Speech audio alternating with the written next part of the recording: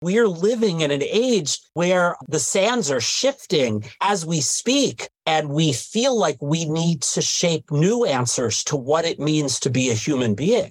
To do so outside of a context of dialogue with Jewish voices for the last thousands of years would be inexcusable.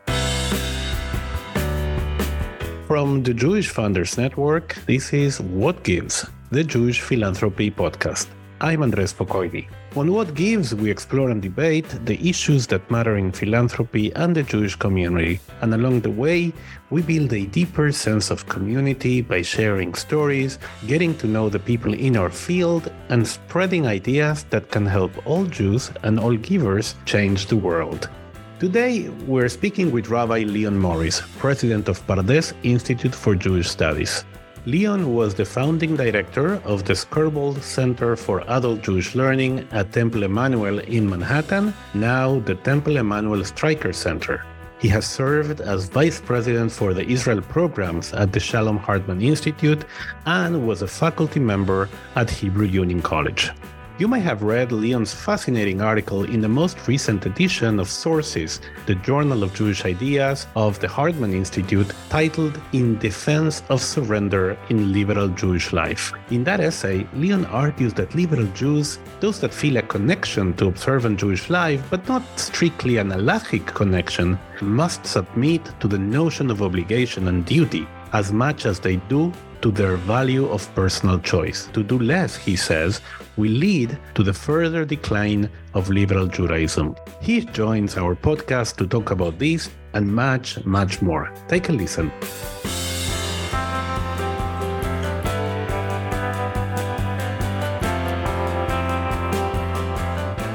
Some thinkers have described modernity as the relentless march towards the emancipation of the individual. And in fact, we have increased the agency and power of humans to levels that were unimaginable a few centuries ago. The promise of modernity was that as individual rights kept expanding in ever-concentric circles and reached more people and more dimensions of our lives, we'd be happier, more fulfilled, and prosperous.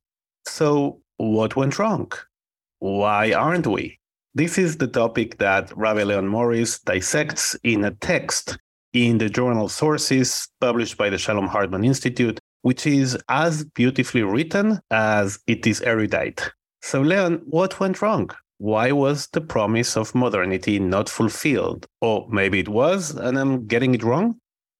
First of all, I just want to say it's great to be on your podcast. I'm a fan of your podcast, and I'm a huge fan of your writing, Andres. So that compliment to the essay is particularly coming from you. It's very meaningful. So thank you.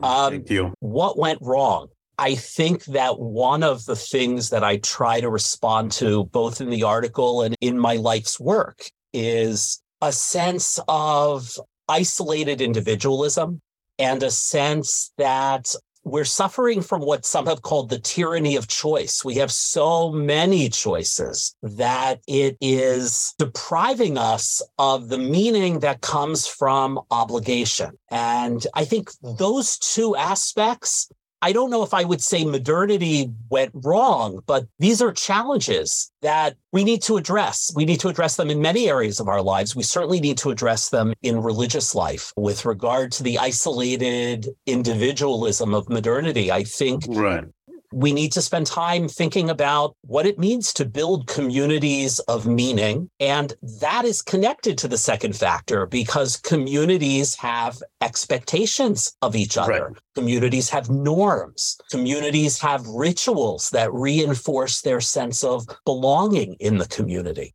And I think we've kind of let our agency and choice, we've let it eclipse every other important value that we have. So basically, we went from a situation in which we had no choice, in other words, we had no freedom of choice. And of course, nobody wants that. But now we don't have freedom from choice. In other words, it's what you call the tyranny of choice, meaning everything is a personal choice. And in the pre-modern world, maybe what happened was that, yes, you didn't have choice, but your place in society, your place in the community gave you meaning. In other words, your meaning, the meaning of your life was given by the role you had to fulfill in the fabric of society, in your belonging to that society. And that's probably why Socrates prefers death to exile, because he's nobody without his polis, without his city, without his community. He'd rather be dead. Now, that role in society is not given to us. It's as if we individuals, we have to build our own place and our own sense of meaning. And that creates a lot of anxiety, doesn't it?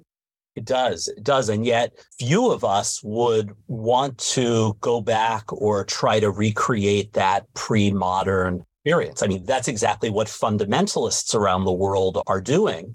We're left with not being able to put the genie back into the bottle and not wanting to put the genie back in the bottle. And even if you did put the genie back in the bottle, you still would be making a choice. In other words, I can say, okay, I'm going to go and I'm tired of choice. I'm going to go and live in a Satmar community and whatever.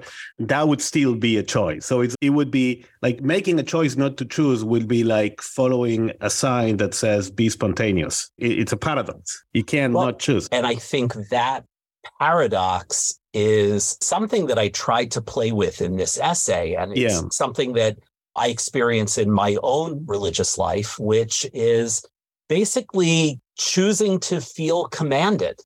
So why don't you walk us through the argument you make in this article, this essay? Sure. So I found a very helpful referent to be this amazing article by a psychoanalyst named Immanuel Kant, who wrote an article about masochism in 1990. And in the article, he distinguishes between surrender and submission. And he basically argues, it's an incredible essay, and he argues that what human beings really seek is surrender.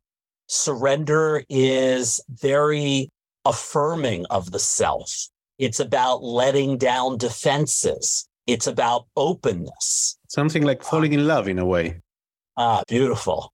When you love somebody, you're surrendering to that feeling. You're not fighting it. You just choose to surrender.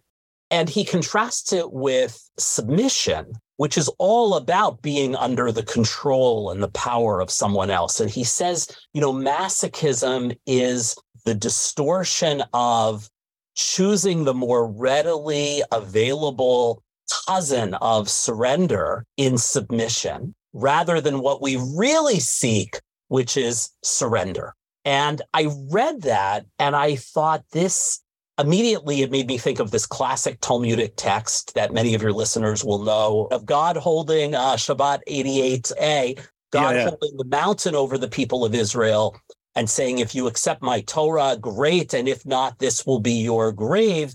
And then the people say, okay, we accept. Yeah. And maybe I'll come back to that. So I immediately thought of that text. And I thought that in a way, if Kant is describing a psychoanalytic distortion where people really want surrender, but they choose submission because it's more readily available, then what we have in liberal religious life, and I think this is true for liberal Christians as well as liberal Jews and probably liberal adherents of all faiths, we have a kind of an inverse play of this in which we are so averse to submission. We're so unwilling to be part of a religious system that's about submission that we end up rejecting surrender as well. And I try to argue in the piece that we need surrender. We need a notion, we need a way of keeping our autonomy in check, of having it balanced with other values. We need to undo this dichotomy between, and it's almost like a caricature of religious life as being about submission. And we have to kind of be more open to the notion of mitzvah, of commandment, and a notion of mitzvah that's not about submission. And I try to make the argument that what is it we need to surrender? We need to surrender our defenses. We need to surrender our time.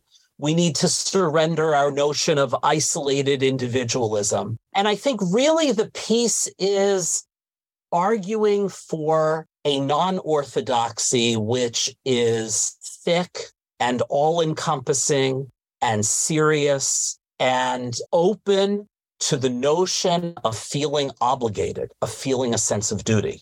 Not because that obligation comes in a kind of submissive way, but it might even come from the self or from the community.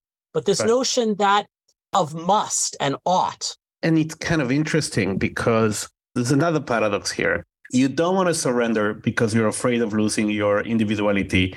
But paradoxically, you can't fully develop your individuality if you don't surrender.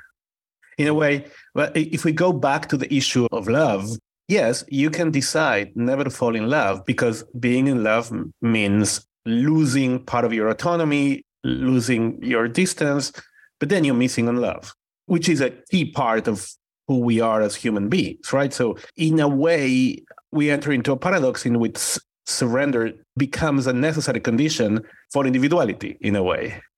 Yes. And Ghent himself argues that there is no notion of acceptance without surrender.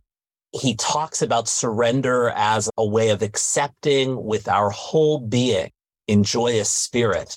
And in the essay, I heard in that something very similar to the philosopher Emmanuel Levinas, his read on that story of God holding the mountain over the people's head. And Levinas calls this a beyond freedom.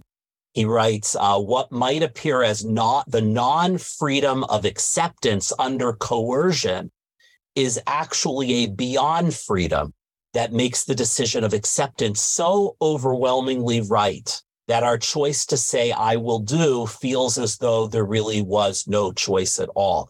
Sorry, that was me, not Levinas. Levinas said, the Jewish text starts in a non-freedom, which, far from being slavery or childhood, is a beyond freedom. And then I write, what might appear as the non-freedom of acceptance under coercion is actually a beyond freedom. And this is where your example, Andres, of love, of falling in love is perfect. It's an acceptance of, I really have no choice. But yet the Jewish and non-Jewish religious thinking has had a problem in articulating that. Sort of, you talk about in your article, and this is going to be a very philosophical episode, but, I love this. So I hope the listeners will indulge us. You talk about heteronomy, and so there's heteronomy means the norms for life, your choices come more from outside, hetero, from another dimension, God, the king, whatever. Autonomy is you as an individual decide, right? And that you are the author of your own norms. Now, in your essay, you talk about, is there a third way? Or are we caught in this tug of war between heteronomy and autonomy? I want us to give up the tug of war. I want us to leave that dichotomy aside and to say that as Jews, when we think of Torah and mitzvot, we're really talking about something that combines elements of both heteronomy and autonomy. And I think there's a basis for this in rabbinic texts. And I think that personally, I think many of us experience that. I'll just give an example to kind of bring us down from philosophical clouds for a moment. Both of my parents have passed away. And when I was in the process of saying Kaddish for them, I knew something about the history of Kaddish. I read or tried to read twice Leon Wieseltier's book. I know that this is a relatively late development as in Jewish law, and I knew the story that it was based on, but none of that history and none of that literary critique took away from the notion that I needed to recite Kaddish for them, that this was one last thing that I could do for them. And I enjoyed that sense of obligation. Right. And so there, I'm kind of having my cake and eating it too. I don't want to abandon the historical analysis of how this practice came to be in Jewish life. And yet I want to feel commanded. I want to feel obligated It's kind of, you believe in biblical criticism.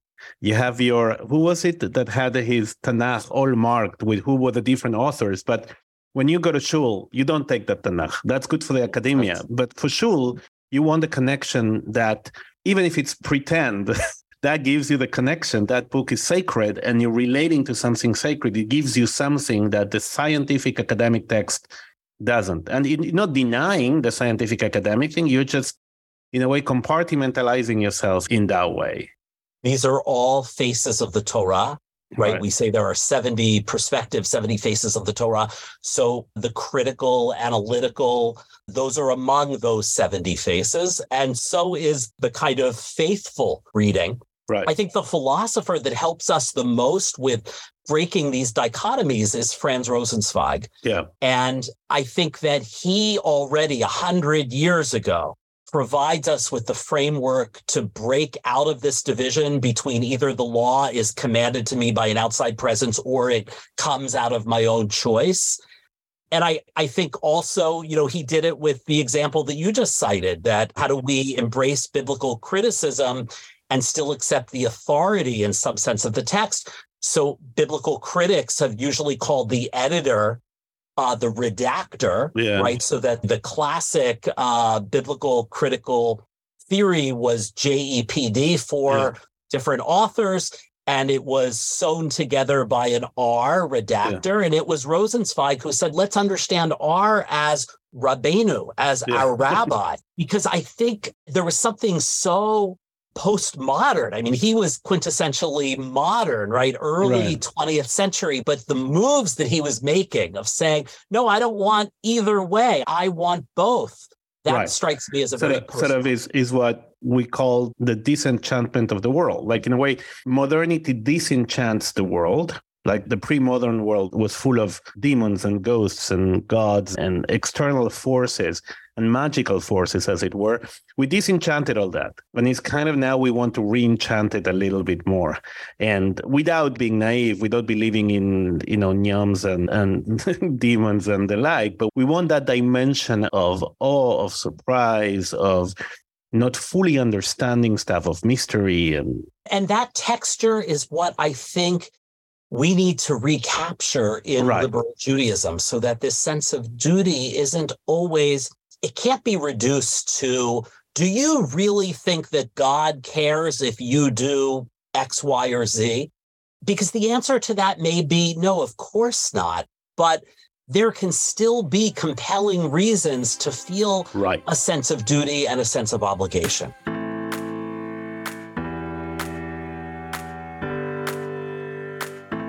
I'm wondering, isn't this a massive failure of religious education or the different religions, that they can't really articulate that? They either fully submit to modernity and they present a vision of Judaism that is non-normative, that is just some diffuse values that happen to coincide with my political leanings, or they present a fully fundamentalist view that is like the minutiae of a halacha or an exclusionary vision of Judaism. In other words, haven't we failed at articulating what you're describing? I don't know that I would call it a failure, but I think we're at a different moment in history. And I think that the way the movements articulated themselves worked for the reality that we were living in a century ago, but probably no longer. This, I should say, I'm influenced on this way in which the denominations need to kind of refresh their ideology by my friend Danny Schiff's new book, 21st Century Judaism. I'm also aware this piece, this essay, was in the journal kind of deliberately accompanied by a beautiful essay by my colleague, Rabbi Elliot Cosgrove, the rabbi at Park Avenue Synagogue. And he's dealing in his piece from, let's say, the front lines as a congregational rabbi in the conservative movement. He is exploring exactly what is or what isn't the commitment to halacha in most conservative communities.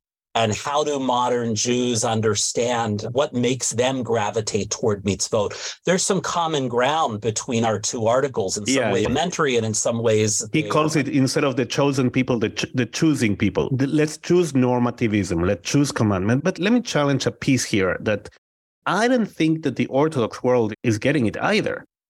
Like the Orthodox life, and this is a stereotype the same way what we're talking about the liberal trends is a stereotype, and we're just taking things to the extreme to make the argument. But I see a dearth of meaning seeking in the Orthodox world. In other words, the liberal world is very weak on normativism, and that impacts the seeking of meaning. The Orthodox world covers everything with normativism. Everything is like the minutiae of Jewish law, the obsessive fixation with little details of the halacha. In fact, they may be masking a lack of meaning there. I think you're right. Look, this is why I find it so exciting to be in pluralistic spaces, because both parts of the community are lacking something. There's something incomplete. We are truly complementary.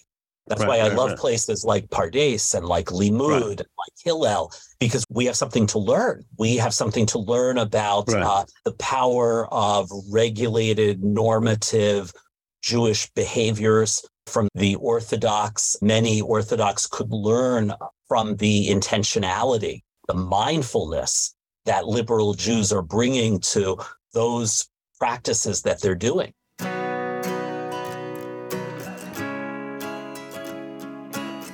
You mentioned before something about the movements, the kind of the liberal, conservative, reform, and I would include there, by the way, the Orthodox movement. They're all modern. We're all modern Jews. Even the Haredim are modern Jews. We're all, as I said, we're all reform. All these movements were created in the 19th century, and they're all responses to modernity, right? To the realities of Jews in Central Europe in the 19th century.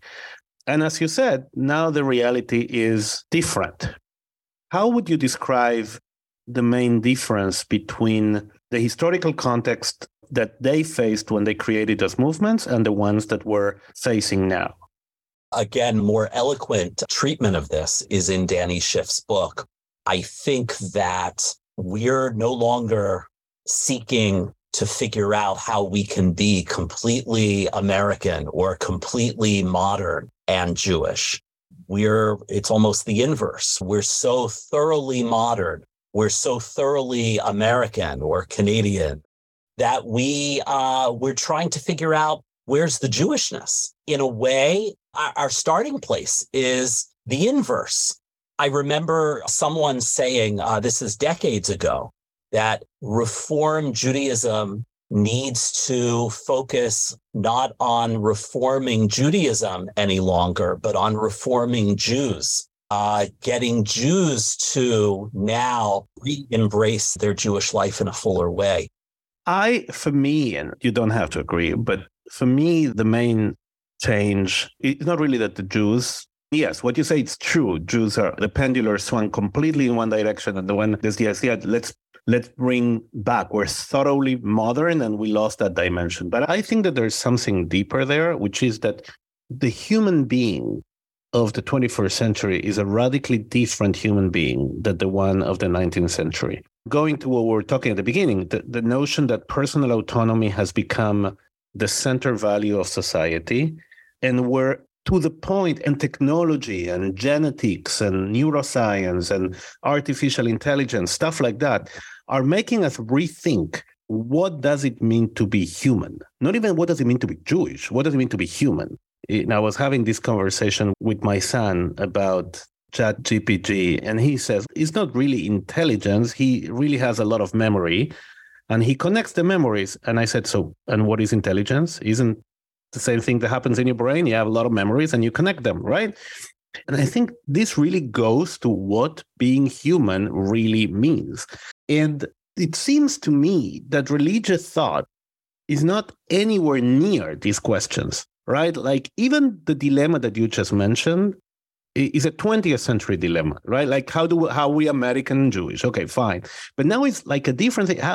What does it mean to be human? And then what can Judaism tell us about the human condition in the 21st century? You have to read Danny Schiff's new book. I know, I have it in my Kindle. That's what it is all about, and how ill-equipped Judaism is to deal with these very current questions about what it means to be a human being, and how the movements are focused on these outmoded questions and not on the really urgent questions of the moment. And how is Pardes trying to deal with that, with all these issues we've been discussing, the search for meaning, the redefinition of what Judaism means in the 21st century, the personal anguish of freedom and choice? We're not disconnected from our past, and the past is the fuel and the content that leads to creativity and adaptation. So what we're really about at Pardes is what I like to call the Beit Midrashification of Jewish life, that we want to center Jewish life in the Beit Midrash, the study hall. And we want to say that these texts have enormous relevance and incredible meaning for our time. It doesn't mean you have to take them literally. It certainly doesn't mean that you need to ignore their history. Right. It doesn't mean that you have to accept their authority. But this is the language that the Jewish people has shaped over centuries for dealing with the basic question of what it means to be human. So even when we're living in an age where the sands are shifting as we speak, and we feel like we need to shape new answers to what it means to be a human being, to do so outside of a context of dialogue with Jewish voices for the last thousands of years would be inexcusable. Right. In one of the podcasts, we were talking about temporal narcissism, right? Like this idea that we have discussions that are centered only in the present, and we're losing the voice of the past and also the voice of the future in a way. This is what Chesterton calls the democracy of the dead, that our ancestors also receive a vote. A vote. They have a voice that we should take seriously. But Pardes is, 50 years old? And 50 years old. Yeah. And in fact, it was one of the first venues that were, in a way, post-denominational or multi-denominational or whatever we want to call them. And what was the principle of trying to create a non-denominational space? Yeah. 1972, this incredibly idealistic young Oleh Hadash, who's become a good friend of mine, Rabbi Mike Swirsky, he moves to Israel, and he has this idea of why isn't there a Beit Midrash? Why isn't there a house of study where every Jew can come and learn, men and women? We were one of the first places in the world where women could study alongside men, study the classic texts of Bible and Talmud. People of various levels of practice, different denominations, different perspectives, different ages. And that was radical 50 years ago. And thankfully, it's not quite as unusual today. And Pardes itself has spawned other kinds of study programs like this. But I think what's still countercultural in Jewish life is how central the act of learning is. I always felt like, for understandable reasons, the American Jewish community rescued and recreated from the Jewish past the wrong institution for American Jews. That they took the Beit Tefillah, the house of prayer, and they did it, again, for obvious reasons. We want to be just like Catholics and Protestants, and they go to worship services, so we'll go to worship services. We won't go as frequently as they go. But the institution of the Jewish past that would have the most resonance for who American Jews are is the Beit Midrash. You can love the text, you can hate the text, you can be angry at the text, you can agree, disagree, but we're a highly intellectualized community. Yeah. We're very well read. Most of us love to argue. Those are the founding. Yeah, but there's something you're saying. That level of engagement is what American Jews need, and yet America as a society is a society that doesn't like intellectualism. It's more of a society of what has social currency in this country is the entrepreneur, the pioneer, not the person who sits down and thinks. And I'm worried that Jews, was it Tolstoy who said they like everybody else, just a little bit more so? I thought it was Mark Twain, but you might be right. Whoever, like one of these quotes that get attributed to him. And I'm wondering whether we're doing the same. In other words, who do we lionize in the Jewish world? The entrepreneurs, the people that have this new idea, this new program, this new engagement tool, and not the people who actually wrestle with the text and work on questions of meaning. One of my questions at JFN actually is how to make the community care more about issues of meaning and intellectual debate and conceptual frameworks for understanding Jewish life.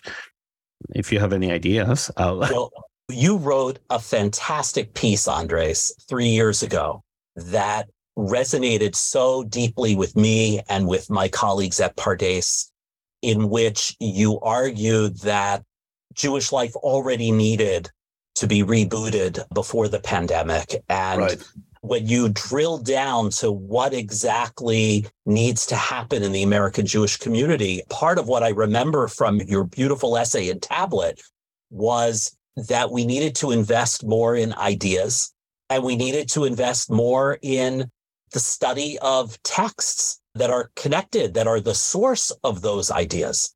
I think that's a radical message. I don't think the American Jewish community has really rallied behind that. And so radical that nobody adopted it. Not yet.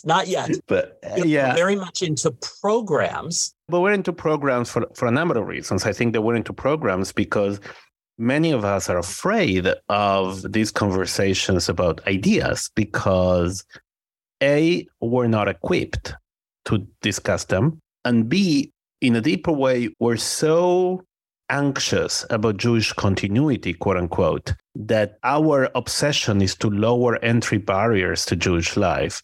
It's a self-fulfilling prophecy. We're dumbing down Judaism because we're afraid that if we don't do, people are going to find it too daunting, too exclusionary, and we don't want to define what being Jewish is. Like a message like the one you put in your essay about surrender, about choosing to adopt a more normative lifestyle, it's going to make a lot of people nervous. You can say, oh, young people won't want that, so let's not put that out there. Let's not scare people away. And I think that's self-defeating in a way.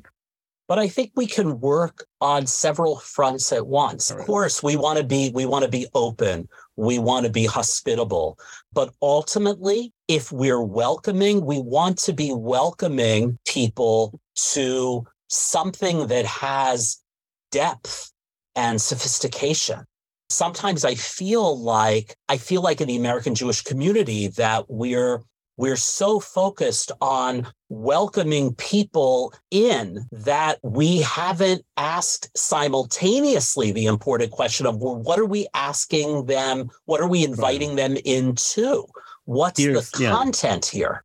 And here's where I think they're not opposed. I think they're complementary, that we want to build a thick Jewish life that is about texts and about ideas. And that doesn't mean that the entry bar is higher. It just means that there's a longer road that we're inviting people to travel down. In a way, it's as if you welcome people to the community with their Bill of Rights, but you're not welcoming with the Bill of Duties. And paradoxically, I think the people want to know what their duties are towards the community. And if they don't, we need to tell them, you're part of a community that entails, and you're going to feel fuller as a human being if you feel a sense of duty towards your community. It's not that we're oppressing you by putting duties on you. We're actually helping you gain a dimension of life that you don't have today. I think that's the case. And I think that we liberal Jews have that when it comes to social justice activism. Right. But probably not to any other aspect of Jewish life. And so maybe we can build on that. I think the next step might be chesed, community acts of loving kindness and support for each other. Let's distinguish ourselves by taking very seriously how we treat each other, how we help those who are sick, those who are vulnerable. On Jewish Funders Network, let's focus on tithing. Let's focus on giving sufficiently to tzedakah. And let's not be stuck in an 1885 paradigm of ritual. 1885 was the Pittsburgh Platform. Right. In certain ways, I think we're still kind of stuck with thinking that ritual is rote and that it's even an impediment to spirituality. And let's look for the ways in which Jewish texts create a kind of fabric. The warp and the woof? The warp and the woof are both ritual and ethical mitzvot. Yeah. You read Leviticus 19, and it's so seamless. It's the ritual and the ethical, between the two. There's a connection between, or there can be a connection between Shabbat and loving your neighbor. And I would say one of the problems that we have in the Jewish community, both I would say what the so-called left and the so-called right, is a reductionism of Judaism. On the left, for lack of a better term, you have a reductionism of Judaism to a certain set of ethical principles like Tikkun Olam and the like. In the right, you have a reductionism of Judaism to either a set of ritual practices, or a sort of an ethnocratic tribalist identity. And Judaism is so much than these two extremes, right? It's the wrestling with it. This is why we need each other and to learn from each other. But, my article, and I would say much of my focus, is on the liberal, the non-Orthodox community, and wanting to have a version of non-Orthodox Judaism, which is thicker and richer and more committed to study and more committed to regular practice, and to be willing to reassess our relationship with the notion of duty and obligation. And this has been, I mentioned Rosenzweig offering what I think are very helpful ways to make that connection.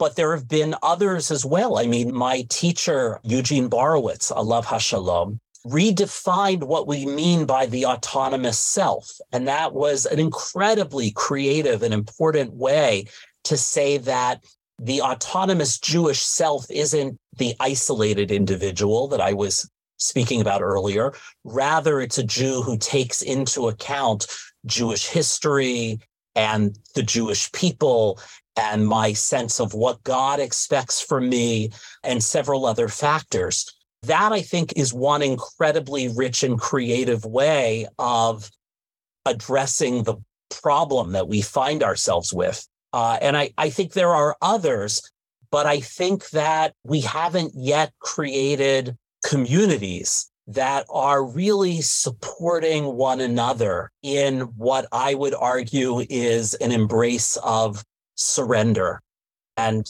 helping each other to find a sense of holiness and find a sense of community and find a sense of going beyond myself. And my loving critique to many of the emerging communities is that in many cases, they're based on a very charismatic rabbi, but they're not really going to the depths of what you described.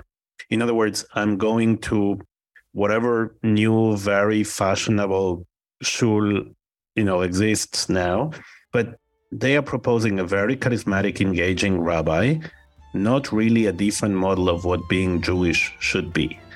It's a deficit that we should cover somehow.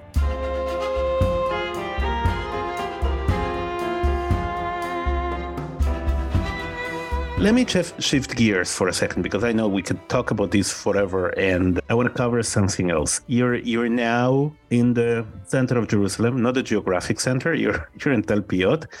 How can this different approach to Judaism help us heal some of the deep divisions and the conflicts that we see in Israel today?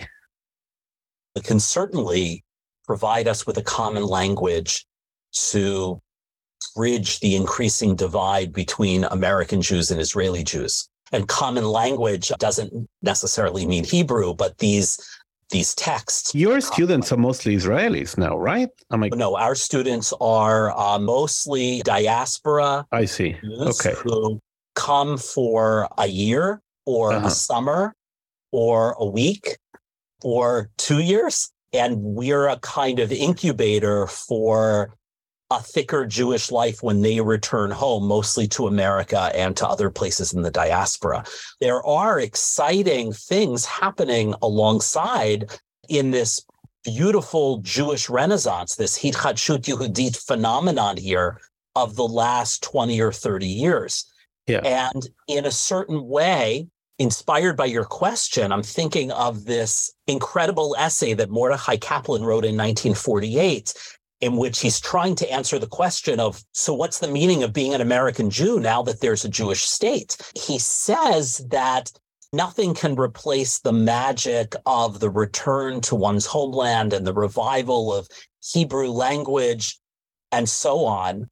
But American Jews in their own way can recreate, he doesn't use this term in 1948, but can recreate a thickness of Jewish life that's compatible with America. And I think there is something noteworthy for the American Jewish community to look very closely at this renaissance of Jewish life that's happening outside of Orthodoxy in Israel.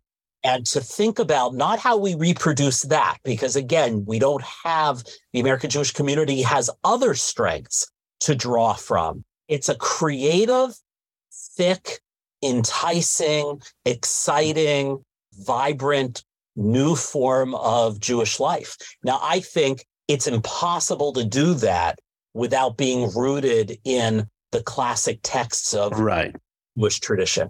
Right. And it's interesting because you're talking about a common language. And I always thought of this paradox, like Israeli Jews and diaspora Jews are quote unquote united or connected by being Jewish. But in fact, if you really look at it, we have more in common as modern individuals than we have as Jews. We live our Judaism way more different than we live our work life or family life. It is as though the thing that most divide us is actually what we have in common. And to go back to build a shared language and a shared identity based on the text we share, I think it's so simple and yet so revolutionary in a way. I think one of the incredible things about this Jewish Renaissance in Israel is that it kind of is a rebuttal to Sartre's notion that the Jew is the Jew because of the anti-Semite, that to allow Jewish life to flourish in a Jewish majority is really, that's an important lesson. And that I think has some carryover because anti-Semitism, a rise of anti-Semitism in America notwithstanding, the American Jewish community does seem to be the golden age of Jewish history. And so, again, we don't need the anti-Semite. We can be proactively embracing our Jewish treasures.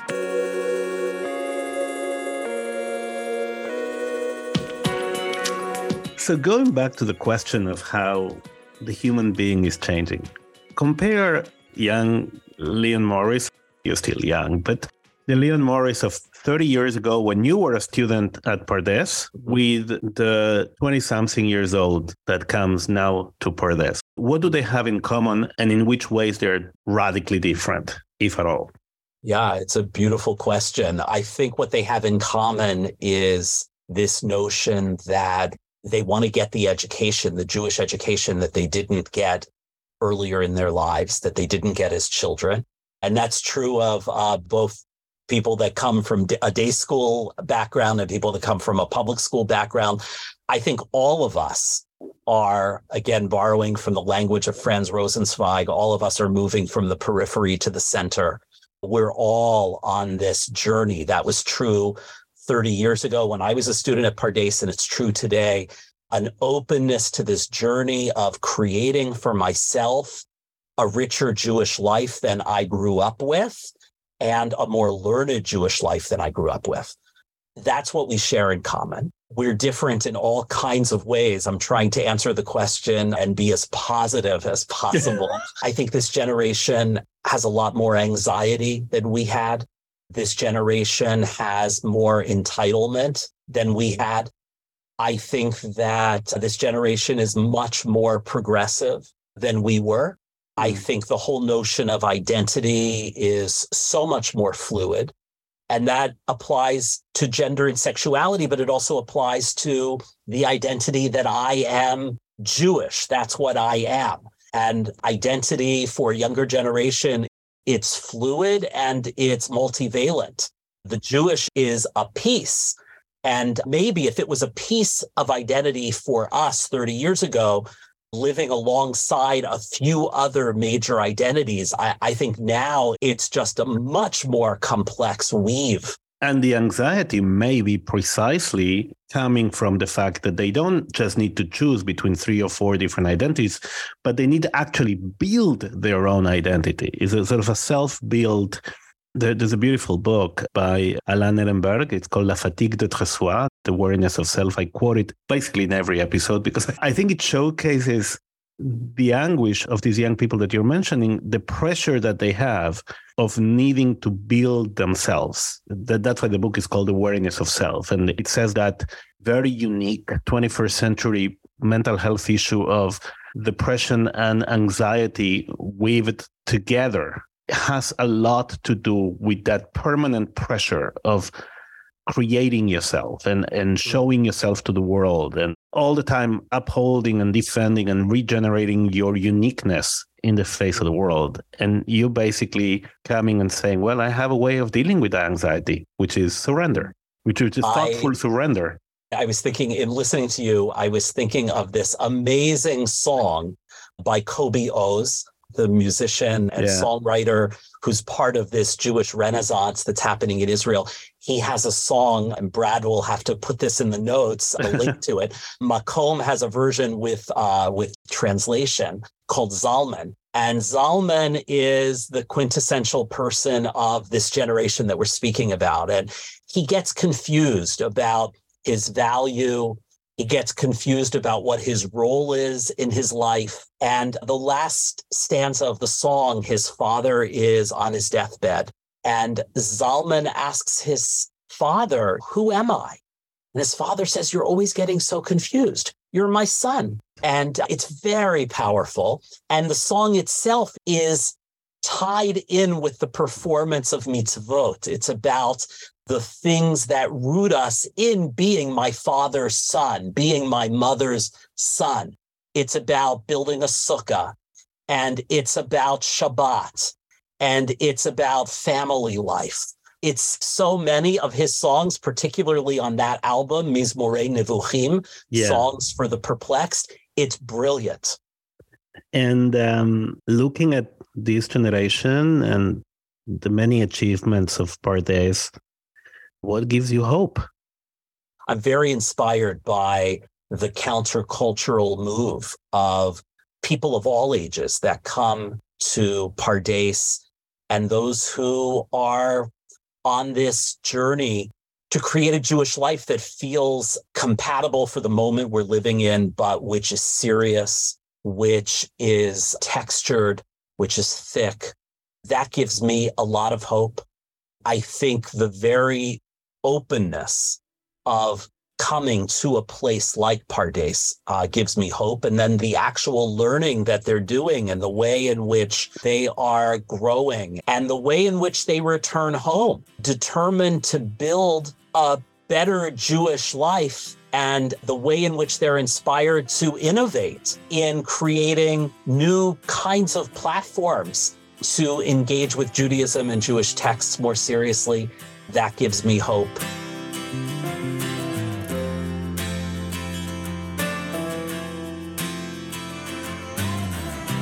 Thanks so much to Leon Morris. In our show notes, you can find a link to his article, the one we referenced from the journal sources, as well as many of the other works mentioned in this episode. Thank you so much for tuning in. We want to hear your feedback about this podcast, but also guest ideas, breaking philanthropic news, whatever you want to send us. Write to us at communications@jfunders.org.